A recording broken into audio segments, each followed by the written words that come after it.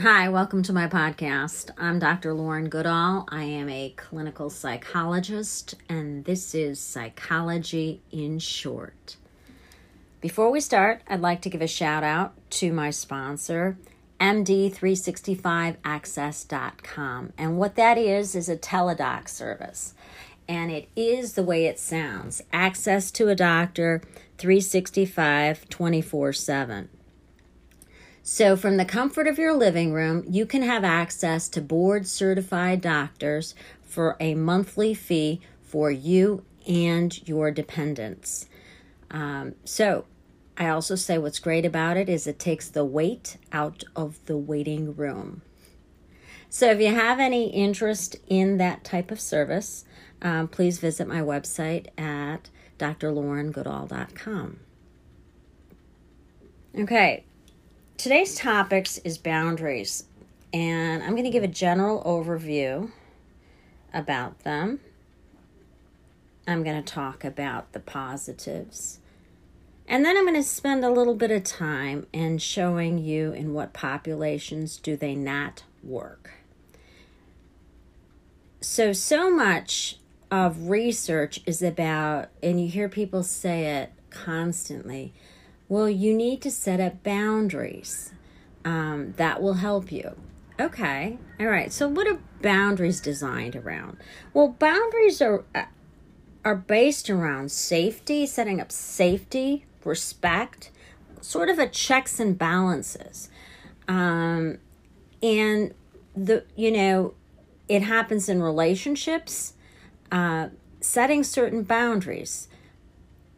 For instance, if you're in a new relationship or an unmarried relationship or even sometimes a married relationship, keeping your finances separated in your relationship, that's a boundary. And there may be a reason for it. Maybe your partner is a compulsive spender, okay? And you cannot afford to have them go through their accounts and your accounts. That's an example of a boundary that works. Boundaries exist to keep people psychologically healthy. And sometimes, boundaries exist to keep people physically safe. For instance, in the case of domestic violence, restraining orders, things like that. Why is there physical distance? Because that is a physical safety factor built in. But there's pages upon pages of research that you can get on how to set up boundaries. If your partner is very emotional, has a lot of emotional tirades, you can set up a boundary. You don't have to stay to listen to it. You could set limits, so to speak. The idea of a boundary is being able to identify where your limits are. Okay, some people have a harder time setting up boundaries because there were no boundaries for them while they were growing up. The norm was no boundaries, or maybe the norm was chaos. So those people are going to have a harder time setting them up. And what that means is, what is a boundary? A boundary is a no factor. It's a we're not going there factor. I will go this far, I will meet you this far, but I will not continue to do what we have been doing because it does not work. It is not functional. So much of what boundaries are about psychologically is a positive thing. As I said, the research pretty much talks about, the safety aspect. For instance, if you own a company, the boss, the CEO, should not be having romantic relationships with any of the workers. Why? Not only is there bias, but can also be undue pressure and manipulation once an intimate relationship is set up. That's why so many places don't want to see that kind of thing going on. It's prohibitive because there is a potential for exploitation or manipulation. And boundaries also exist to avoid conflicts of interest. You can't hold this position and also use it as a way to make money or what have you. It's like having too many hats. Okay, so eventually the hats are going to cross over, and now you have conflict of interest, and conflict of interest will not be a good thing. Again, boundaries exist to keep a checks and balances. And that's why, of course, like in government, we have checks and balances. We have executive, judicial, all the different branches designed to be a checks and balance system. In businesses, we have boundaries that are set up where we try, I think the key word here is try to break up monopolies so that competition does exist. So, for instance, if there's a drive-by of breaking your window, I think there was a Far Side on this, Far Side cartoon series. The guy the kid who throws the baseball through your glass window and shatters it, and then 10 minutes later, the truck comes by with Ned's glass repair service. Okay, so it stops the whole idea of conflict of interest, exploitation, things like that, and stopping monopolies. Okay, let's face it, if there's one company for everything, what do you think they're going to be able to do to people? They're going to be able to drive up the prices and extort you, and that is a problem, and that's why monopolies exist. And keeping your relationships separate, from your home life, things like that, obviously I think that works better. In terms of like work space, romantic space, things like that. So boundaries are an effective piece, and basically it's the ability, and I think most people understand boundaries, when somebody keeps coming up to you and asking you to do X, Y, Z, and you feel obligated, or they manipulate you into feeling obligated. That is a huge factor involved in boundary issues. Teaching people to say it's okay to say no. It's okay to not give a reason. You do not owe everyone a reason. Sometimes, because with some people, if you give them a reason, they will challenge the reason. They'll say, oh, you can't do that. Well, I can help you with that, so you could do this. And that isn't the issue. The issue is, for whatever reason, you are not available or not willing to do X, Y, or Z. And you have the right to establish that personal boundary.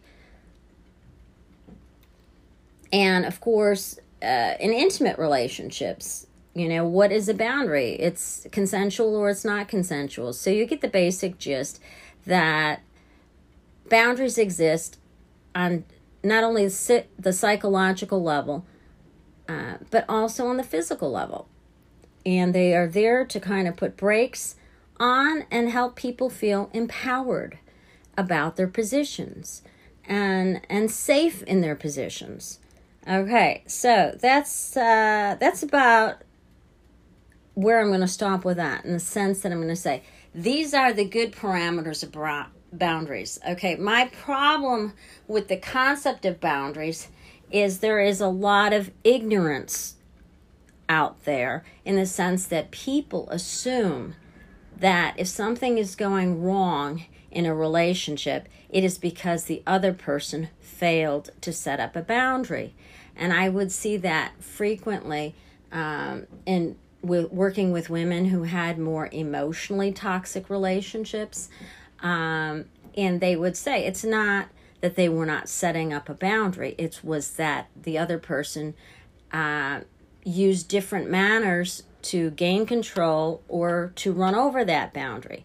So simply saying that boundaries always work, and if it's not working for you, you're not necessarily doing that, well, that shows that people really don't understand the intricacies behind boundaries and who respects boundaries and who does not. Just because you set one up doesn't mean the other party is going to respect it. And they don't talk about that much in any of the research. And that is what I call the fail part of discussing boundaries, okay? So what are different, say, clinical profiles of people that don't do well with boundaries. I'm going to start with the simple and then I'm going to get more complex. All right, start with ADHD impulsivity. Okay, I think most people can understand this. If you have a child who is a bit more impulsive than the average bear, you may set up a routine, you may set up parameters, and what is not unusual to find is they won't pay attention to it or they will not honor it. And when you ask them why they did X, Y, or Z, they will usually say something to the effect of, I don't know. I didn't think about it. And what I would say is that is an honest answer with that. Usually they don't think about it. When you are dealing with some type of impulsivity, you do first without thinking through, okay? So part of that doing first is maybe overriding parental rules. Those are boundaries, right? Rules to keep the kids safe. And this is being overridden. I don't believe it's being overridden just to be overridden. It's the impulsivity that's giving it that edge to step over that boundary. And so many times, and historically, it'd be like, what's wrong with you? Why don't you understand the rules? And this whole don't you think kind of thing, when it really should be, okay, my child has an impulsivity issue. And this impulsivity issue is interfering with setting boundaries. So what can we do about the impulsivity issues? You basically repivot to where the problem is. It's not just setting up more rules and more rules and more consequences and more consequences. Okay, that isn't going to fix your boundary problem. It's going to make you have a very negative child. Okay, you can rule people to death, but that is not going to be the answer. When things are not working, that is because you are focusing on the wrong part of the equation. All right, so that is one example. The next is a little different. Okay, defiance. Sometimes the boundary you are setting is being crossed by, say, a defiant child. Defiant children don't although there's some exception, I will say there is some exception to the rule. But a lot of the times, defiance comes when power or authority has been abused. That means it's led with a fist, a hammer, intimidation. There's a psychological or physical abuse pattern going on where you're going to see more defiance. Okay, so that is another arena where a boundary might be violated. You know, with a kid, you say, hey, these are the rules. This is when you come in, and you tell them no, and they turn on the yes, I'm going to do that. That's a defiance pattern, and those children will violate the rules, the boundaries that are designed for safety and what have you. So that's another arena where, you know, if you don't get to the work on the aspect of what's causing the defiance, you could sit here and keep trying to establish a boundary. I keep setting up these boundaries and they're not working. They're not working because, again, you're focused on the wrong side of the equation. And to be honest with you, the research doesn't help you. Okay? It just keeps telling you to set more boundaries, and then you set more boundaries, and then you set more. Okay, so you kind of see the point. I'm getting a little animated here because I've only dealt with this quite a few times. And anyway, so that's another arena where boundaries get violated. All right, where is another aspect of boundary violations? Well, most commonly, like I said, you'll see it in a domestically violent situation. And what is that? Okay, that is a person who cannot emotionally regulate. They cannot manage their anger, and they intend to do harm. And they cannot regulate their impulses attached to that. Okay, that's why people have holes in their walls. The house looks like Swiss cheese. Things have handprint patterns. Objects have handprint patterns in the house. Okay, that means, although I think as a society, we certainly have said, hey, these situations need to be addressed. This is where you could call. This is what you can do, etc. But the reality is, for many people, that those types of people, even if you put a piece of paper in front of them and say you have a restraining order, a lot of those people will not respect it. Why? Because they cannot regulate their anger. They cannot regulate their impulse factor. And they cannot regulate their negative intention. Okay. So, unfortunately, there have been a lot of women who have died in those situations. So there's a case where people try to implement healthy boundaries, and it doesn't work.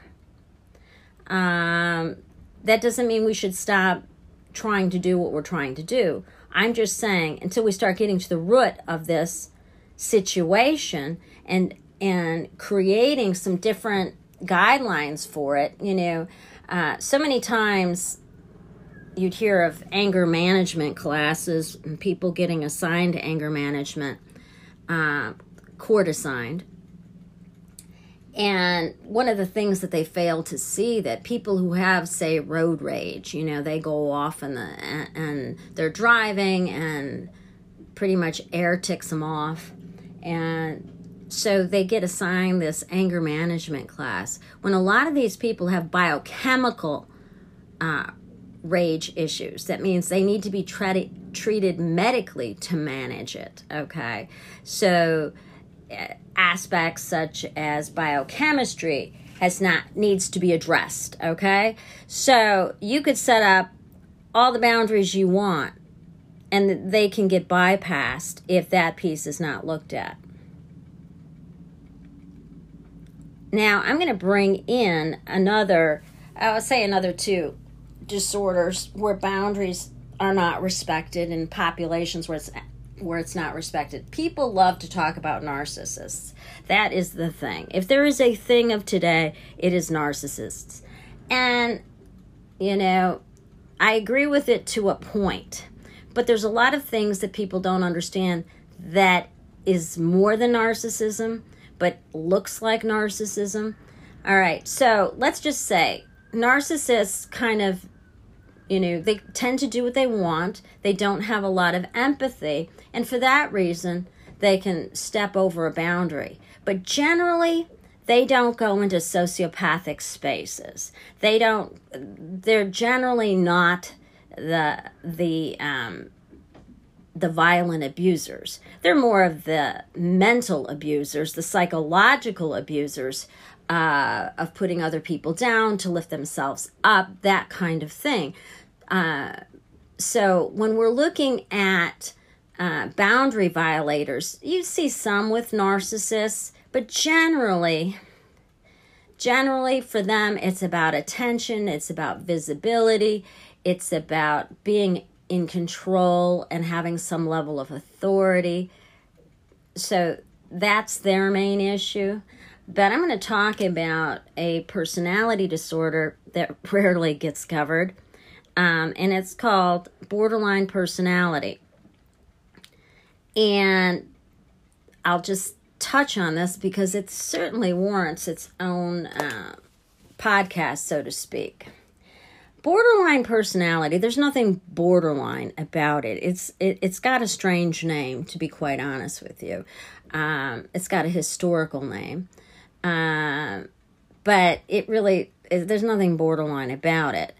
It is, unfortunately, these people usually have experienced a lot of abandonment, some levels of abuse, neglect, things like that. All terrible, terrible things.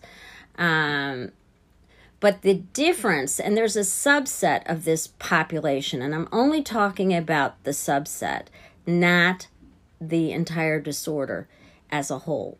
Because as we know, not everyone fits a one-size-fits-all, and I'm not going to do that to everyone. But I will talk about a subset. So these people have experienced a lot of neglect, and so when they're in a relationship, they may be very nervous, feel very insecure, things like that, and understandably so. People don't deserve difficult early treatment, abuse, neglect of any type, okay? But the hallmark of a category, a segment of borderline personality, is they either love you and you are the best thing, and these people can be very, very generous and very, very kind. In fact, they're quite noted for that, okay? They're kind to animals, they're kind to everything, okay? Until you say something that they just don't like. And then basically all hell breaks loose, okay? Or if they want to be in the relationship and you are choosing to be out of the relationship, and that will be met with worse than resistance, okay? You don't love me anymore, you are going to pay. Okay? And as I said, this is not all persons with borderline personality. This is a subset. But they are worse than unruly. And I'll give you an example. Okay? So say you go to a restaurant, just to help you spot some of these people. You go to a restaurant and the food just really isn't that good. And historically, sometimes, we've all been in that situation. I'm one who tends to tell the waiter to say, can we do something different with this? This is just not working, And usually people are polite enough and it's a non-issue. Not with this personality, okay?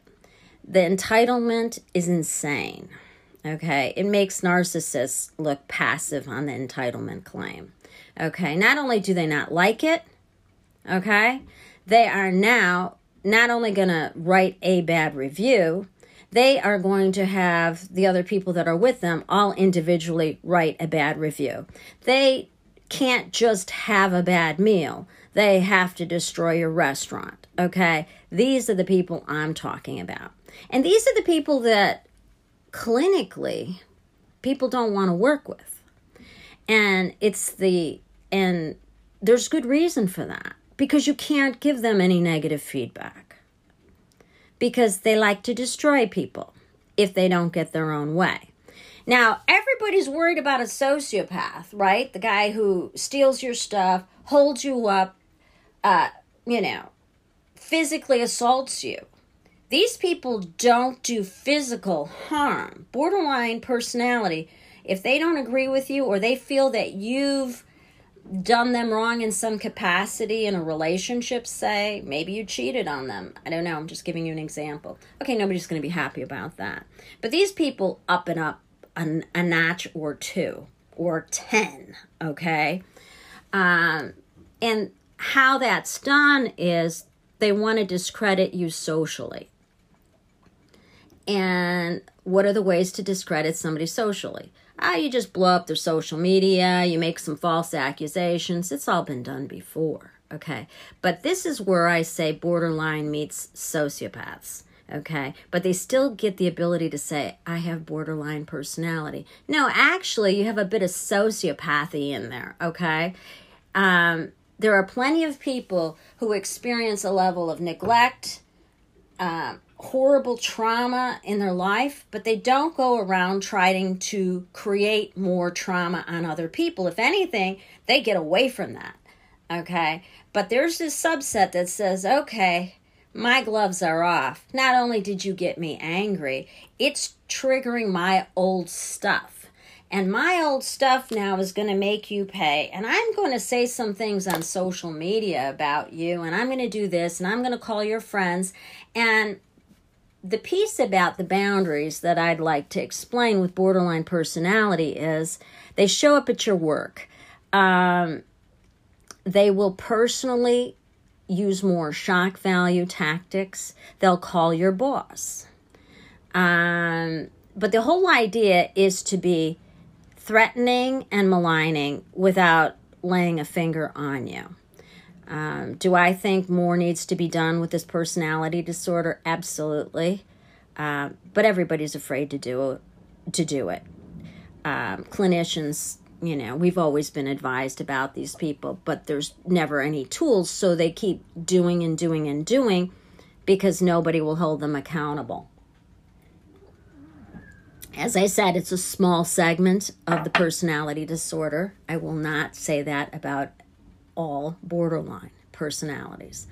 But it is a segment that's strong. There was a movie out, I don't want to say it's the late 80s. It's called Fatal Attraction. If you want to see a borderline personality live, that is a perfect example. And what it is Michael Douglas has an affair and then decides he's done with it. And Glenn Close decides to show up in his life, at his house, with his kid, at school. They don't let you go away. How dare you try to leave me? Okay. It is wrath if you try to leave me. And that is the core. I will not be left. So I love you, I love you, I love you until you decide that you and I have a disagreement. And rather than constructively working through what may not be working or may not even be a good fit, it is taken to a next level. I call it the exponent level. Okay. And you can, unfortunately, I think some of this exists in divorce situations, where, things are hurled left, right, and center, and not necessarily true. But I can assure you of one thing: they will be ugly. So, the borderline personality isn't going to make a minute accusation. The way you spot them is a huge accusation. What is the trigger? The trigger is usually some type of abandonment or feeling like they were discredited or slighted in some way. And maybe they really were. I'm not saying that it didn't happen. But what I am saying is that there's a little sociopathic behavior tied in with some of this element. So if you are dating someone and feel that things are going in a different way or what have you, you shouldn't have to have your life destroyed or your work life destroyed or anything or as I said, the restaurant piece. You can recognize these people because they go over the top once they've been triggered into anger. They no longer see boundaries. They take all the boundaries out of the equation. So that is an example of where boundaries don't work. So at this point, I've given you a couple examples clinically where boundaries don't work. I say there's the ADHD impulsivity, although I would say that boundary is breached more out of lack of thinking things through rather than a determination to violate a boundary. A defiance is more of a determination to violate a boundary.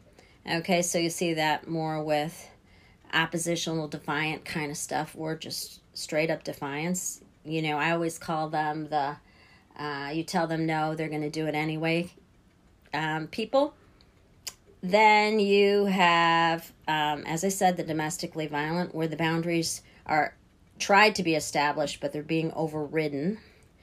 And now there is the borderline personality, who really, who does quite a bit of boundary violations. In fact, that tends to be the first space they go. So, anyhow, I just thought that it's time to start talking about boundaries in a very realistic manner beyond the research. The research all sounds good, but people are going to run into these situations.